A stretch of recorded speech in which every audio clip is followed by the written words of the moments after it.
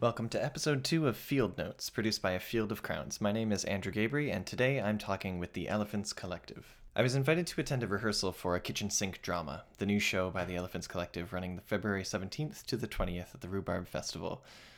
I met the group at a local cafe, a spot they've been using between studios to polish their piece. Today was a day of chugging through blocking or finishing the play. If you've ever encountered the Elephants before, you'll know that plays are not really the kind of theater that they make. And a kitchen sink drama, while it will be the closest you'll get to seeing the Elephants stage a traditional play, it is anything but. A kitchen sink drama is a critical examination of realism on stage and the layers, demands, and politics they ask of an audience. Termed a ritualistic feat of strength, to describe their piece, they provide a series of observations. What we know is that in the theater, you shut up and sit in your chair and listen, except when you don't. What we know is that the bad things that are going to happen to the characters was destined from the day the writer hit print. Except it isn't. This is a play about watching and playing and suffering. It's a play. As an audience member, you have the power to make these actors suffer, or to see them act. As rehearsal went on, I was able to pull almost all of the collaborators aside for a chat. I began speaking with director Jimena Uizi. I started recording partway into our conversation as we both realized that this was the time we would be able to chat at length. We began talking about the challenges of approaching a traditional realistic play as collective creation.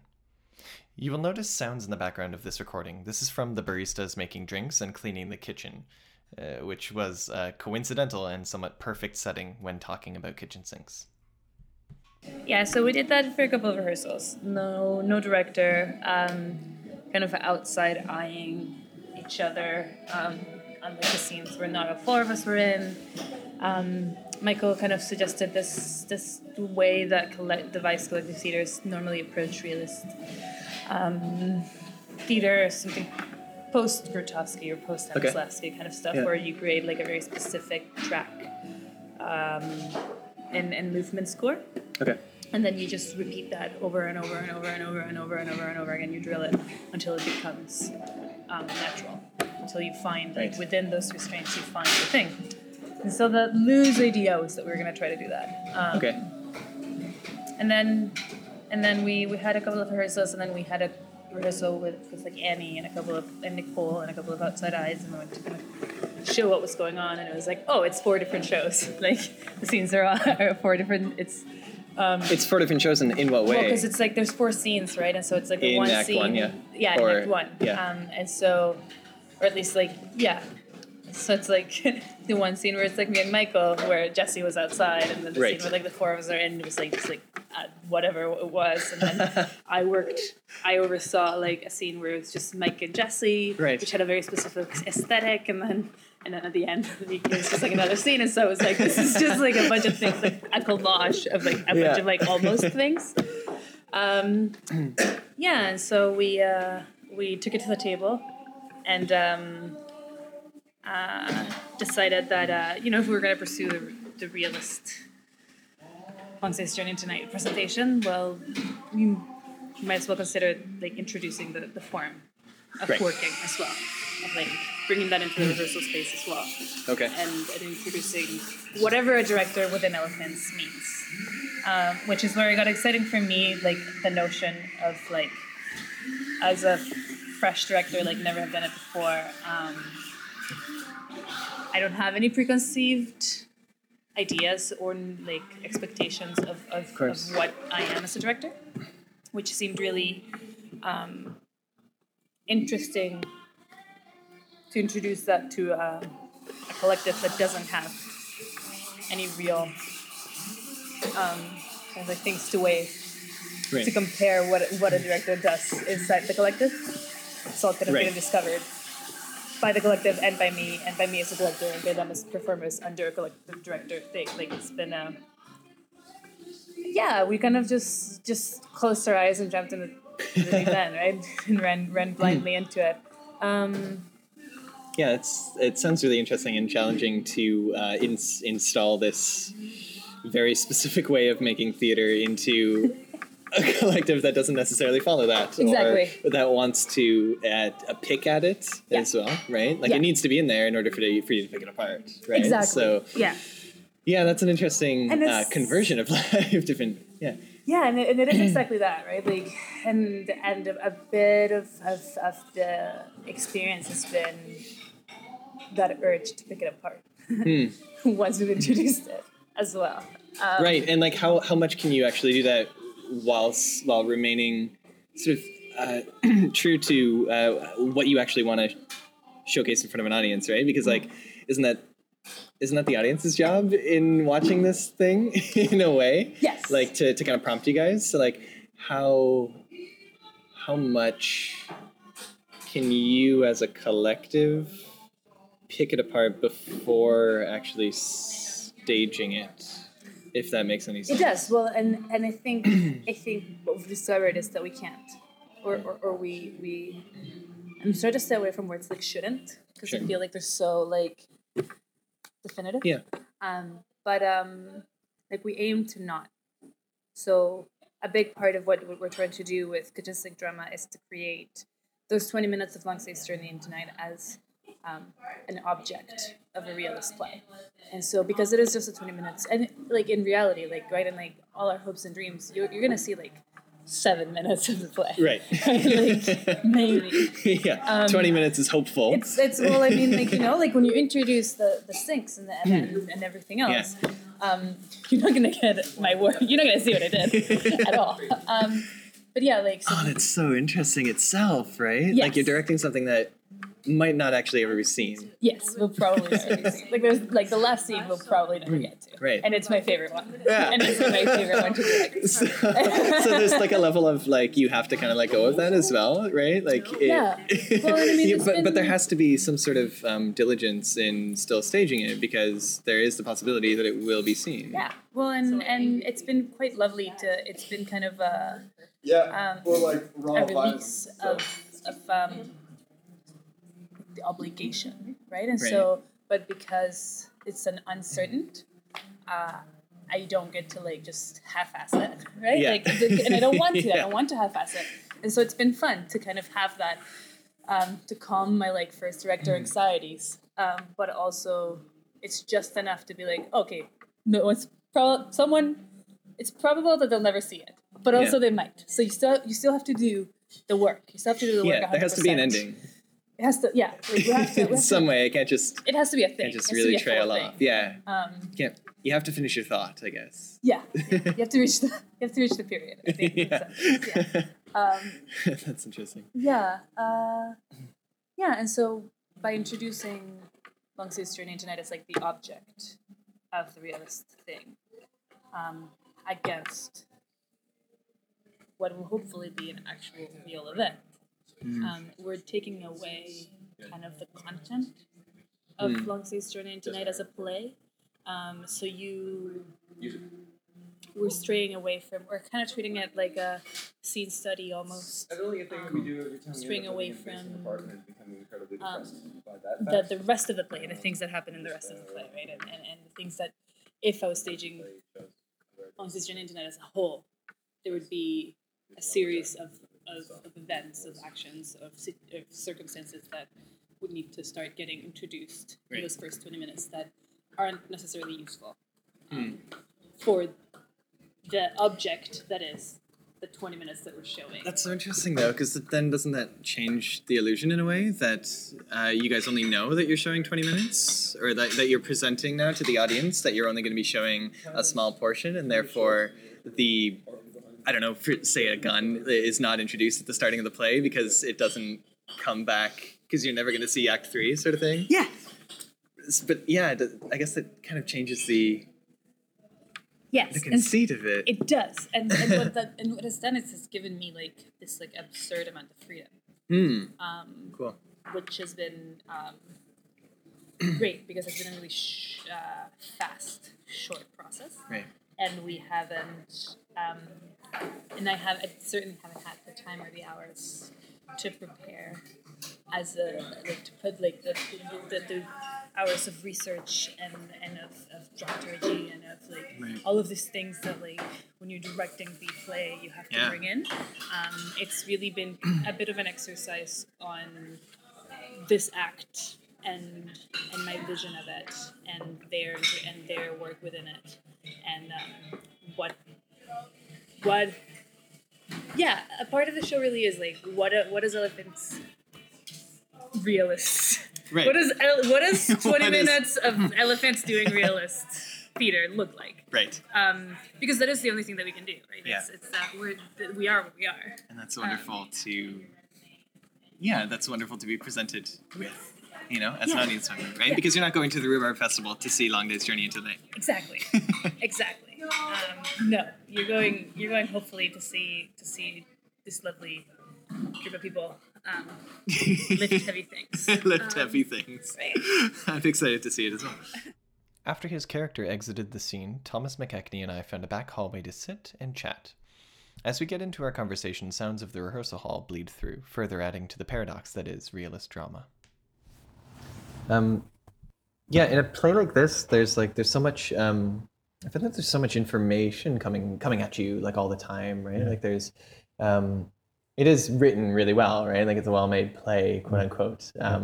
It has so much, and like I was mentioning to Jesse, I was watching this version of it online, which was a filmed one with like a really young Kevin Spacey in it, and like the way that it was directed was just like they were on top of each other. They were like just going a mile a minute sort of thing. Like their minds are working so much so, like even more than they work in regular life, right? Like on a daily, like realistic level of things. We're not always that present, but these actors are like hyper aware. And I find that really strange because it's supposed to be like realism, right? But realism is a style, right? It's very much a style. So yeah, sort of the interesting game in the thing is that there's a that realism is inherently unrealistic, and that it sort of has this, I don't know, assumption about it that it's somehow a reflection of life, but like life's significantly less interesting than this. Totally. And even because we've all had horrible fights with people, or we've all loved people, and like those are all sort of portrayed on stage, but I don't know. It's like, first of all, it's sort of impossible to not. It's either impossible or incredibly unhealthy to not realize it's a play for the performers. Right. But that's like so much of what we want from the audience. Right, because you're asking them not to exist in the same room as you in a way. Yeah.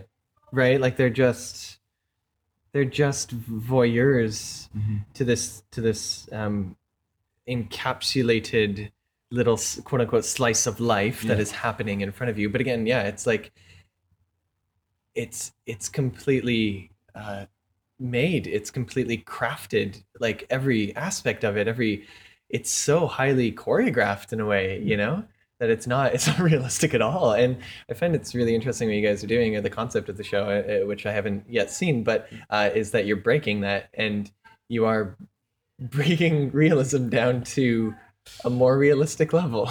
And what's really interesting for me is the fact that we are not breaking it so much as the audience is breaking it. Right, that's cool. Is that we could, it was sort of part of the initial conversation is when we talked about this play, is that like, because it started off as a joke that we would perform a realist drama while carrying kitchen sinks around. Yeah. And, like, and this whole thing was like, we just had this like great, Mike and I over beers had this great long conversation about all the ways we could shit on the thing, and, like all the ways that we could like mock its tropes. We were sort of like, like, I don't know. I don't think anyone is, like, are we really like speaking truth to power then in that case? And just sort of like at Rhubarb talking shit about realism? Like, Sure.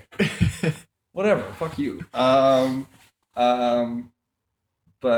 so it's so that's sort of where the idea for the audience's place in it came. Right. Is that I don't know, it's easy to subject a group of people to sort of like what you think about things and say like, this is what plays should be, these plays are stupid, this play is great. But the hope is that it's sort of the audience, upon sort of figuring out what's going on, can, if they wish, sort of decide, be like, well, seeing you do that, seeing you carry a sink or lift a sink and talk, and I just watch do a play. Right. And yeah. then that could be. It's like an empowerment sort of thing, right? And people might have that realization, but like not. You might not be able to get the entire audience. Doubtful will be able to get the entire audience to think that's that same way, right? To make that same choice. Mm-hmm. Well, the beautiful sort of one of the thoughts I had of like imagining, because we make these stupid plays that like don't really exist until the audience shows up. Like you're always just sort of wondering, you're like, well, maybe this will happen. And sort of one of those for me was I had this idea of like us dying under the sinks and a couple of people like persistently making small noises to make us do it more, and then someone in the audience just be like, fucking stop that. And then there's an argument amongst the audience about like what is the proper course of action here, right? And that's, I don't know, it's because like you talk empowerment is an interesting word, because like it's a that's sort of where I initially like really dug my teeth into this idea, is the fact that like, you know, people go on social media breaks because it's just like there's just so much shit pouring in all the time, and that whether that be like the shit of just humans being shitty, or whether that's the shit of humans being shitty, or whether that's the shit of like humans in various parts of the world being shitty, and that we just sort of have learned as a sort of culturally learned that dicks will be dicks and pricks will be pricks, and that's sort of the end of the game. And I think that's a dangerous place to live in.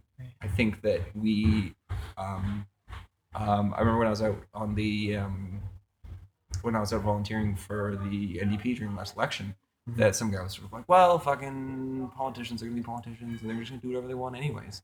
And I just remember talking and just saying like, a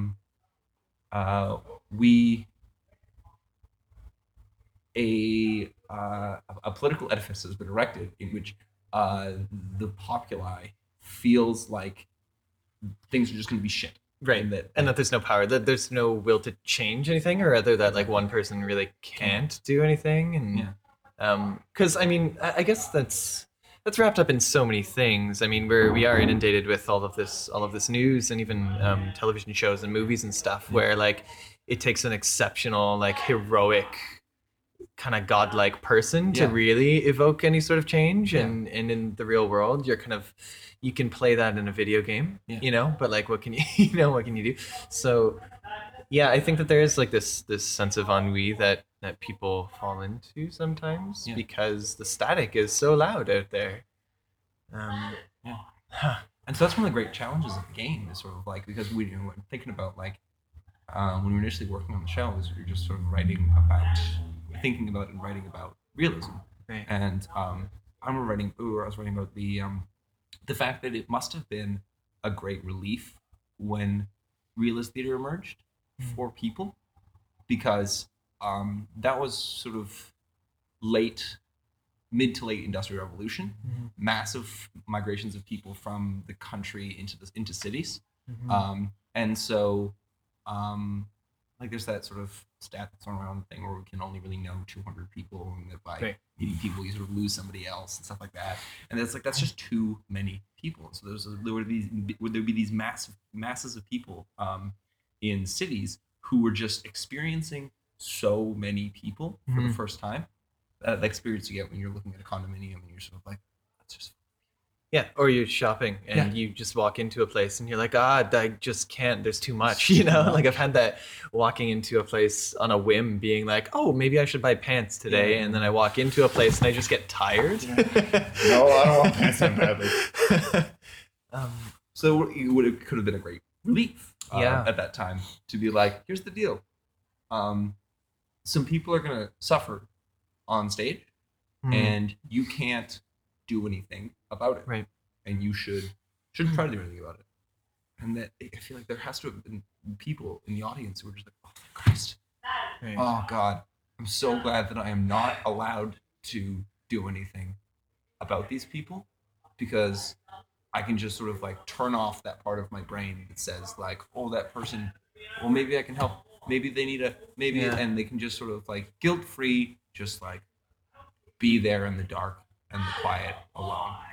It's so interesting to me that like I'm thinking about this now, and I've never actually thought about it this way before. But like that theater, that film and stuff like that has become an escapist thing to like be able to sit in the dark, right? Whereas oftentimes I used to compare it with sports and stuff like that, but I don't think that's true at all. Like I think Brecht was very right when he compared the theater that he wanted to make to boxing and into being in a sports arena, because like I mean, you can just go to a sports game and have a lot of beer and just sit there and not participate, but it's really difficult to easy, not participate, right? You have to participate, and you feel like you are actually doing something, that by cheering you are going to affect the outcome of this game, you know.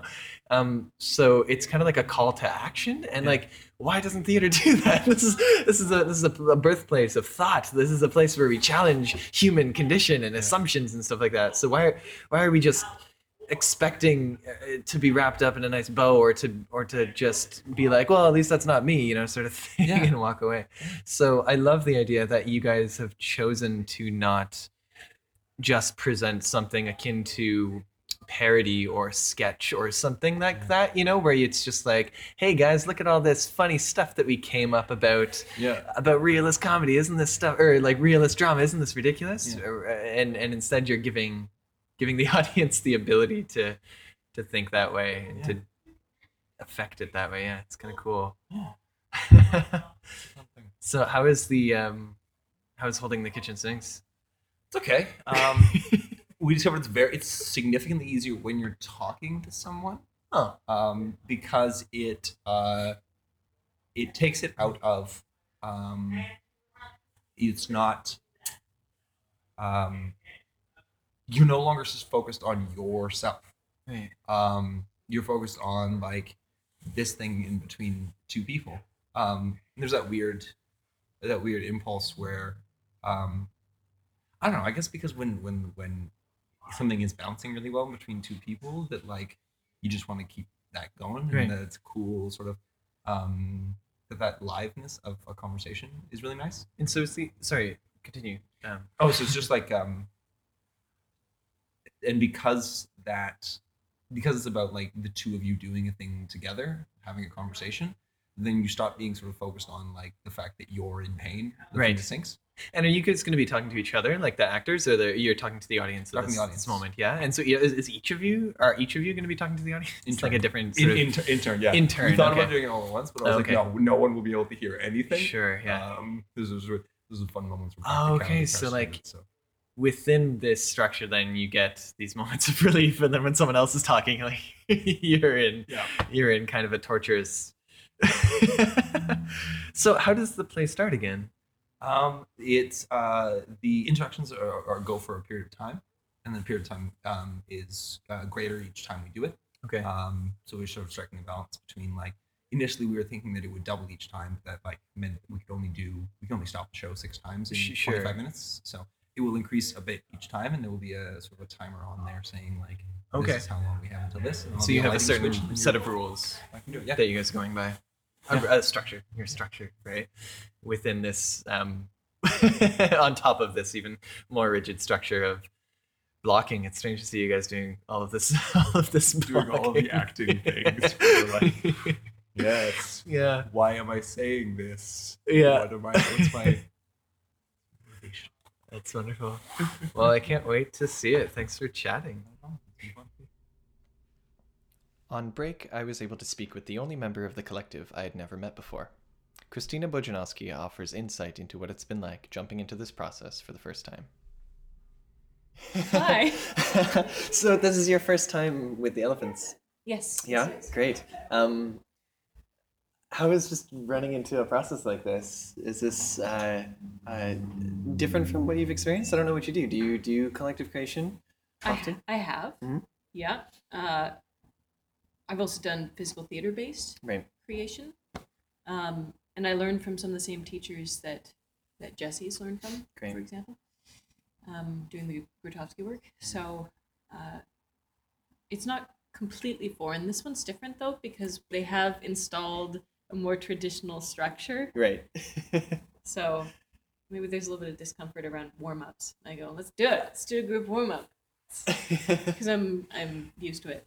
Sure, yeah. Yeah. And they do, I mean, when I was with Wake, you know, like they do the training, right? And sometimes, personally, sometimes I found it, we were doing it in sort of the middle of summer and it was really, really hot and stuff like that sometimes too. And I love the idea of training an actor and continuing the training as you go, like not just walking into rehearsal hall, but like actually like having a kind of structure in that way.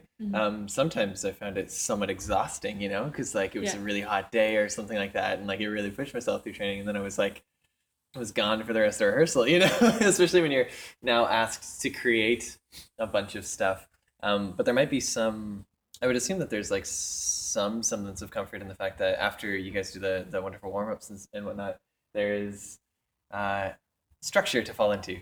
Right? You have some scenes that you're now... you have a character that you're playing, right? Yeah, we're not starting from scratch. It's not like we have a theme and we split off into groups, or you have to bring in... Yeah, we're not creating from the ground up. Yeah. We have a structure we can tear apart and sometimes honor. I don't know. Well, it seems like that's an important part of it, though, right? Like honoring the realism, the way that this thing should be staged in order for it to get, I don't know, some sort of reaction that I guess you guys are looking for. Well, in order for there to actually be a contrast between the two forms that we're presenting, also, I think that it is a masterpiece of the form that it is. I haven't read much of the rest of O'Neill because I've read Long Day's Journey, and I thought, oh, that's it. That's the culmination of a lifetime of writing and experience. And it's, I sat down, so we're just doing the first act, and I sat down and read the whole thing and was exhausted by the end of it. Of course, yeah. Let alone watching it or doing it. Because it is so detailed and the relationships are so complex and they do have their individual rhythms. So and they don't let you in. They don't let you stop, really. I mean, as an audience member, right? It's not for you, you know? Not really. Not really. It kind of is, but it's not really, which is the weird, I guess, paradox. But yeah, there's so much. It is assaulting to walk into this show because you feel like you are walking into something that's been going on for a very long time. Right. Yeah. How do you, like, I know that you guys you're breaking convention, right? And so how would you describe the difference that you feel of being this character and then having a conversation with the audience? Well, when you are I am striving for fully realized actions and scenes. However, I'm not a 54-year-old woman coming down off what? Yes, I know this is audio. Not a 54-year-old woman coming down off of a morphine addiction. Also, we don't speak that way. We came up against a couple lines where I was saying them, and Jimena, who's directing, went, "Don't do the old lady voice." I went, but I'm calling Thomas dear. Right. I'm mothering Thomas and plumping pillows behind his back. I have to reach, or I have to be somewhat away from myself in order to fill these words because me saying them in my rhythm and my vernacular is ridiculous. That's a funny layer to think about as well. That's in this, is that, you know, you're trying to present this realism in its kind of pure form, and you guys aren't. You and Mike aren't the ages that they're supposed to be. No. So there's that layer as well.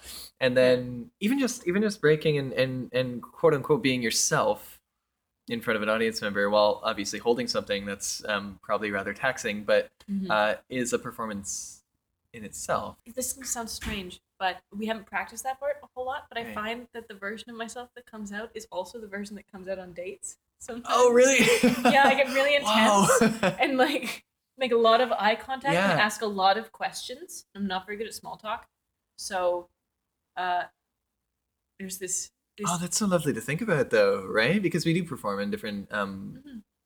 Like I'm probably performing right now for you, you know? Like in this conversation, because I've never met you before. And trying to make this sound interesting to you, you know, like I know what I'm doing right now in regards to we're recording something, right? so am I like this in everyday life? Like what? It's so strange to be thrown onto a stage and then to ask to yourself and other people to not act. Yes, and then the kitchen sinks and the exertion. Yeah. It's like if you were on a first date, but you're also doing jumping jacks at the same time, and the other person sees that you're doing jumping jacks, but you're not going to talk about them. There's a Yeah.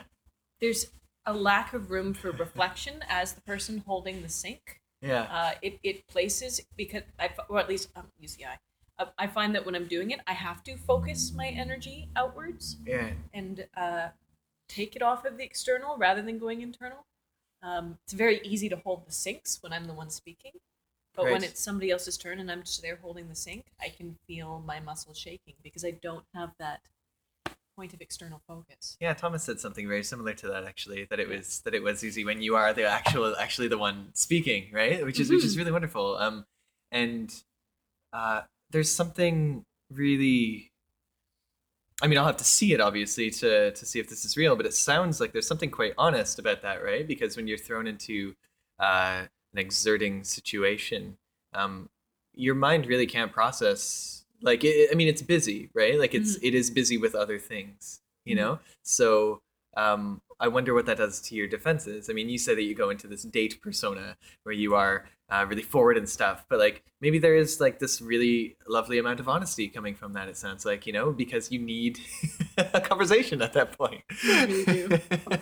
Yeah. Which is wonderful. I took a Linklater inspired voice class once, and Adam Bailey taught it, and he was getting us into like these rather intense yoga, like, or sort of in between yoga poses, where so that you're not actually like holding the pose, but you are in the moment where you're getting to the pose where your muscles aren't supposed to stop, and then you start to shake, and then he's like, okay, start saying your text at that point, you know, because your mind and your body becomes distracted, or it gets taken up with other things, and then you can actually like free your voice is the idea of it. So it sounds like you're doing a very similar thing by holding kitchen sinks up of your head.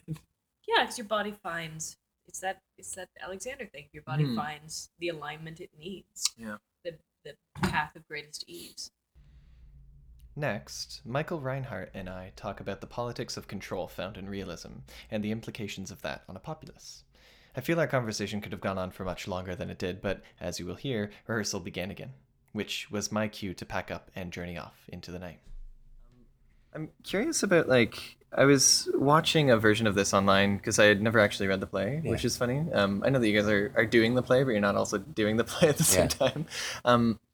And I was kind of astonished that to see the version that I saw online was very similar to actually what I find as like this kind of striven for style of acting still prominent today. I don't know, in theater and stuff. Like, go to a lot of indie theaters even today that are making work in 2015, 2016. Like they do this, even though they're in a small space, they're doing this kind of realistic acting, you know, where they're not necessarily paying attention to you, and they're thinking a mile a minute and stuff like that. Yeah. So choosing this play, or is there an interest to choose this style of play for you right now? Well, I mean, I think that, you know, there's very much the other half of the play, which is very much which we're not really working on today, which is very much our reaction to this style. You know, our interest in playing with this style, or perhaps critiquing this style, is kind of founded on the game that this type of style plays, particularly with the audience, and perhaps the politics that are implicit in that kind of game with the audience.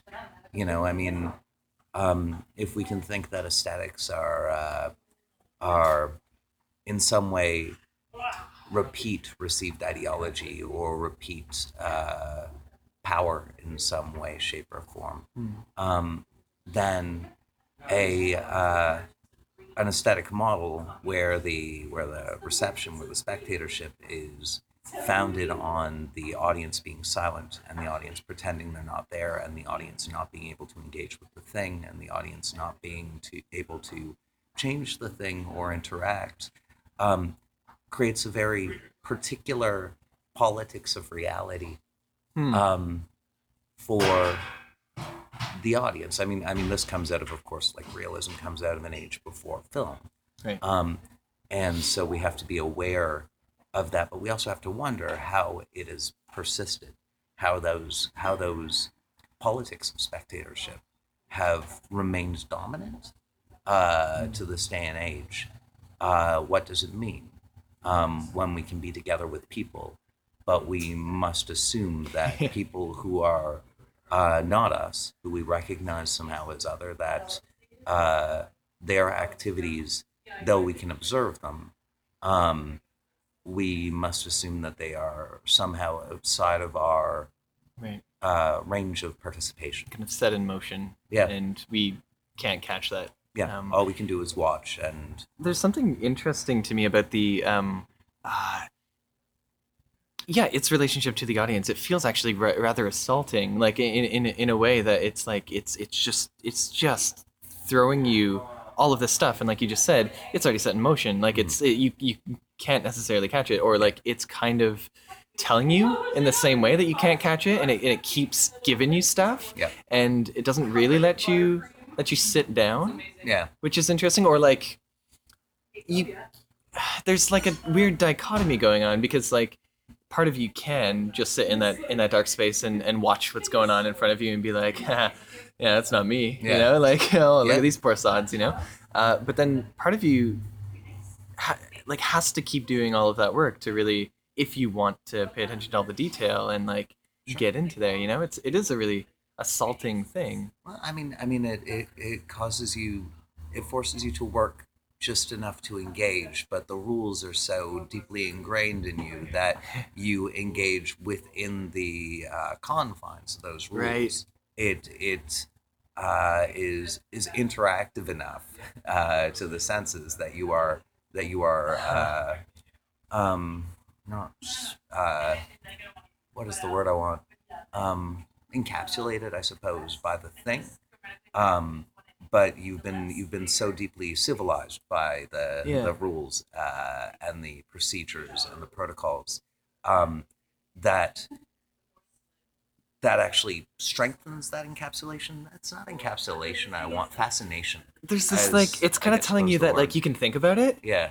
And like you can think about it all you want, but like you better not get out of that seat. Oh yeah, and imagine, you know, I mean, imagine when realism is the dominant art form, when theater is the dominant art form in the world, and it is the popular art form.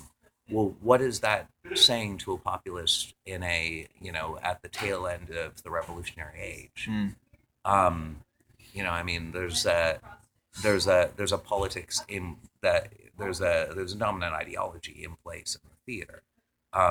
You know, I think what fascinates our group is what does it mean that those politics and that dominant ideology in some way has persisted or is still utilized in contemporary theater, or so much contemporary theater, or at least Toronto contemporary theater. There's something about empowering. Thomas and I were talking about empowering the audience. What you guys are doing in this take on it is kind of empowering the audience. But if we go back to thinking about it being a dominant form during an industrial time, right? Industrial time is the first time where you as like a human, as like a proletariat, have a lot of power finally in your own life. Sorry, just a second. Of course. Sorry, Amanda. Time for everyone to panic. Why are we panicking? Why not? True. Jimena, do I have a minute, or do I? You have a minute. Only a minute. Cool. Yeah, of course. Yeah. I can finish this thought some other time. All I wanted to say was that it's interesting that, thinking about an industrial time, proletariat, working class people actually finally get some sort of seemingly power in their daily life, right? They're not forced to do what they've been told that they have to do for ages upon ages upon ages, right? They actually have some choices now, and then for fun, they're told to be controlled and contained in one spot. It's a curiosity. I mean, when the theater, in the leisure of the middle class, still manages to articulate very distinct prerogatives of power. I'm really curious to hear and watch the audience during this thing. It's going to be an interesting thing. And also the ethics of how they engage with this piece. Yeah. They have the potential to make the actors suffer. Is that something they wish to do? We'll find out, I guess. Yeah. Thanks for talking. Thank you. So there you have it. I was able to speak with almost all the members of the Elephants Collective. I didn't get around to interviewing Jesse Byers, but I wish I did. You can catch a kitchen sink drama at week 1 of the 37th Rhubarb Festival from February 17th to the 20th at the wonderful Buddies in Bad Times Theatre. As much as I'm using this podcast to help promote new theater, I hope it becomes more than that. Maybe some sort of time capsule or archive to collect the conversations, which make up such a large part of developing theater and performance. As some sort of behind-the-scenes insight into the minds working in Toronto today, it really excites me to be able to do these interviews. So thanks again for listening. My name's Andrew Gaboury, and if you liked it, I'll be back soon with a different kind of guest and hopefully a different festival to interview as well. So for now, just keep making stuff and keep talking about it because it is such a wonderful time to be doing that in. Cheers. Doc Hardy thinks it might be a bit of malarial.